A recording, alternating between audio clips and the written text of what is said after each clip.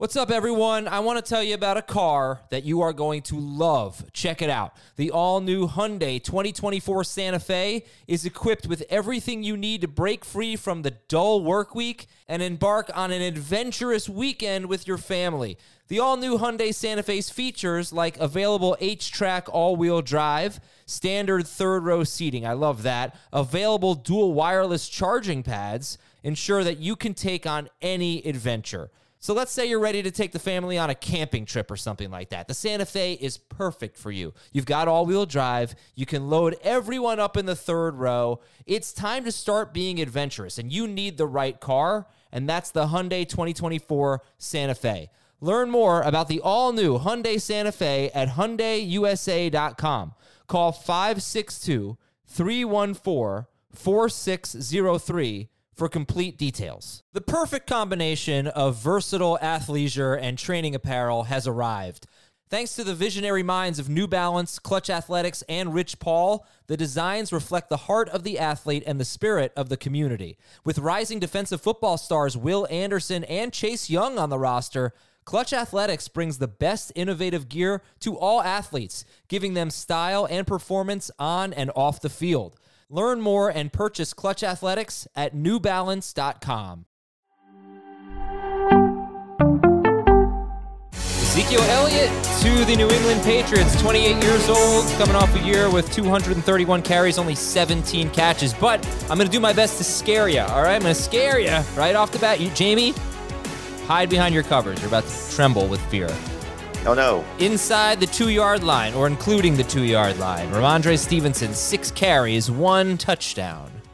Zeke Elliott, 11 carries, 8 touchdowns. He's coming for your goal line touches, Rhamondre Stevenson. I don't know. I'm just saying. It's the only angle I can play here. What's your thought on this? You've been the high guy on Stevenson all offseason long. I would have to say you were ahead of the curve, and now Stevenson's like pick 24, basically. You still comfortable with him at the 2-3 turn? No, but I'm not going to panic. I think this is clearly a knock on what the upside could be because, if he struggles in any capacity and if he fumbles, then they'll probably give Zeke more carries than we expect. Obviously, this is, I think, an indication of, like you said, the short yardage work. And, I think everything you're reading in the aftermath of him signing, you have to be concerned that's going to be the problem. I think if I remember the stat correctly, they had 10 rushing touchdowns as a team last year from the running back position and then 24 the year before. And 8 the year before that, though. Right. But, I think just looking at better offense coordinator, better just offense overall, that they would get closer to the 24 number than they would be where they've been. So I think just by, the natural, trickle down process, he's going to score even with Zeke there. I don't think Zeke's going to take him off the field in passing downs. The question is somebody else going to take him off the field, in passing downs? So I still think Stevenson's got top 15 upside. I'm not going to drop him probably further than that, but he's no longer going to be a top 12 guy. Yeah, and I said only 8 the year before, 2020, 8 rushing touchdown from running backs. They actually had 12 from Cam Newton. So they had 20 rushing touchdowns overall in 2020. I think they had 25 in 2021, and then a down year last year. All right, so I put up a Twitter poll. Ezekiel Elliott, the Patriots are signing Ezekiel Elliott. What does this mean for Rhamondre Stevenson? I just put it up, 312 votes so far. No change in value. Move him down a few picks, down at least a round. And right now, no change in value, only 18%.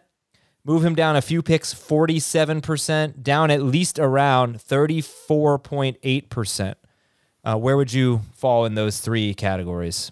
I mean, like I just said, move him down a couple spots. Yeah. So I think you take him now after, for sure, you asked us on our Monday show, the start, Justin Jefferson, the combos, Justin Jefferson, Stevenson, and a receiver. I think it was Devontae Smith, or the other receivers. I mean, it's easy to go to the other receivers. It's easy to take the quarterbacks over him at this point, if you're so inclined. And then I think, he goes to where behind the next group of receivers, even of Chris Olave, T. Higgins, Chris Olave, whatever order, he's closer to, for me, he'll be, in the Najee Harris, Travis Etienne range. Mixon for sure over him. Yeah. Over him. Yeah. Okay. Jahmyr Gibbs? Probably so. I mean, I'm a big Jahmyr Gibbs guy in PPR, and I think that Gibbs might have more upside.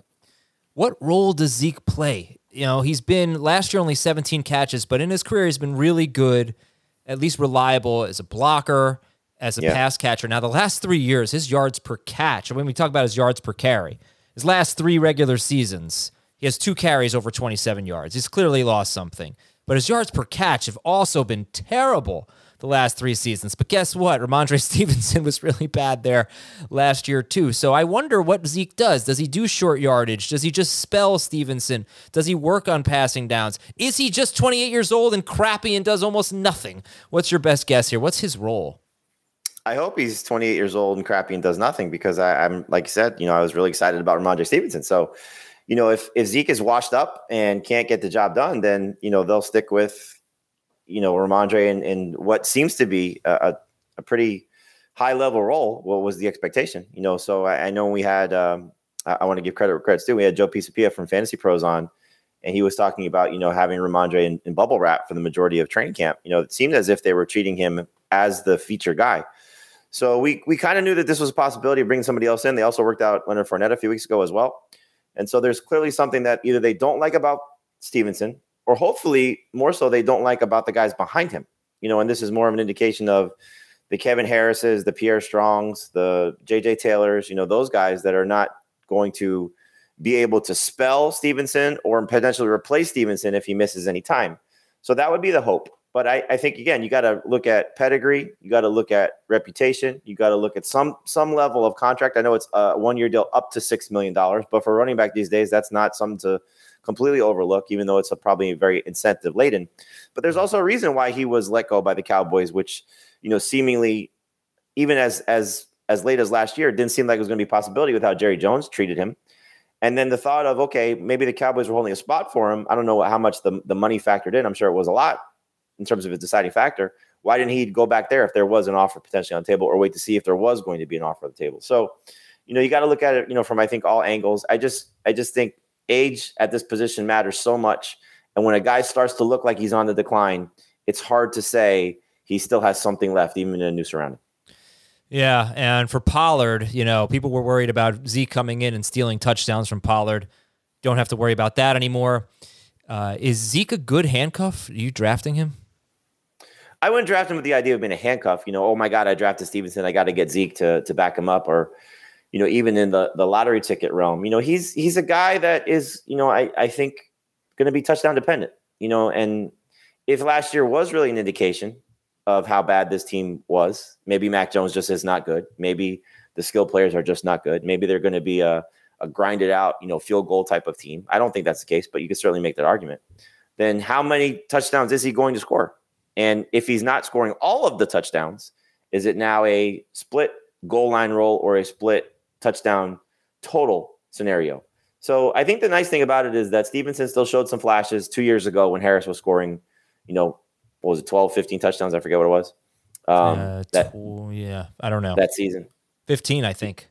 He was still productive. He just wasn't as good as he was last year. And you make note of this. How much of it was the offense was just completely terrible, and Mac Jones had nobody to throw to? He's got Juju. He's got, Devontae Parker missed time last year. They have some young receivers that they like. I know Gesicki got hurt in practice on Monday. We'll see how much that factors in, but they have just better receiving options and a better offense. So how many of those receptions will still be there for Stevenson? So you just got to downgrade him a little bit. If you're still in on him like I am, you're still going to probably look in the 3rd round, but we'll see how the market corrects itself. Maybe he falls to the 4th round, and then you're getting what could be a huge bargain for the same type of player. All right. I have a draft in 30 minutes. Very interested to see the impact here.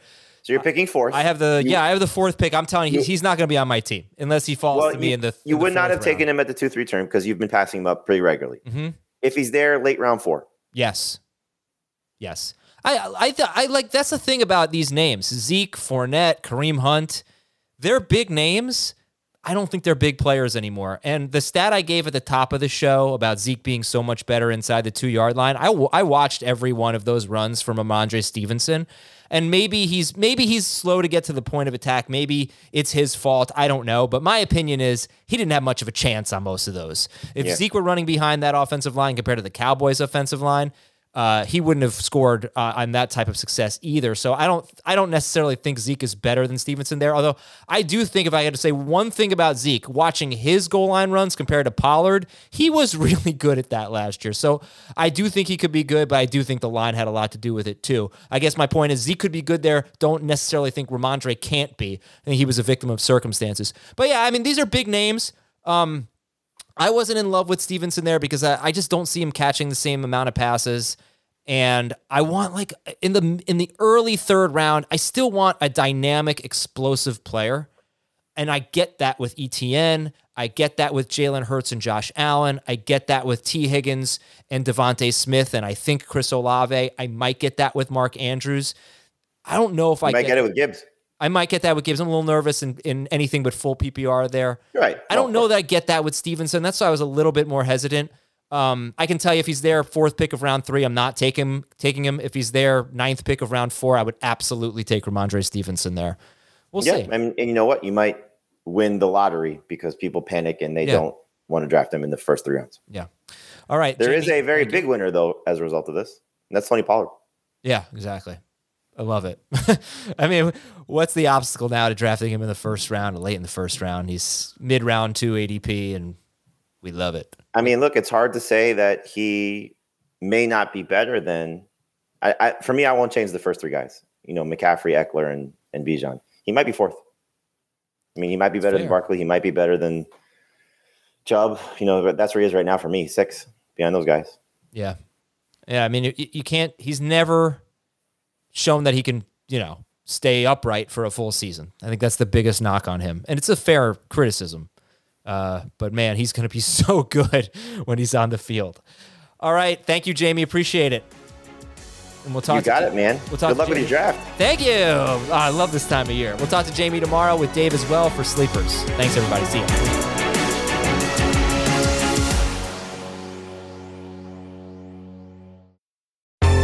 Baseball has begun, which means you need to listen to Fantasy Baseball Today in 5, part of the CBS Sports Podcast Network. Join Scott White, Chris Towers, and me, Frank Samfel, every Monday through Saturday as we deliver all of your fantasy baseball needs in just 5 minutes. We'll break down the biggest performers, news, and prospects who could make an impact this season. Make sure to download and follow on Apple Podcasts, Spotify, the Odyssey app, and everywhere else podcasts are found.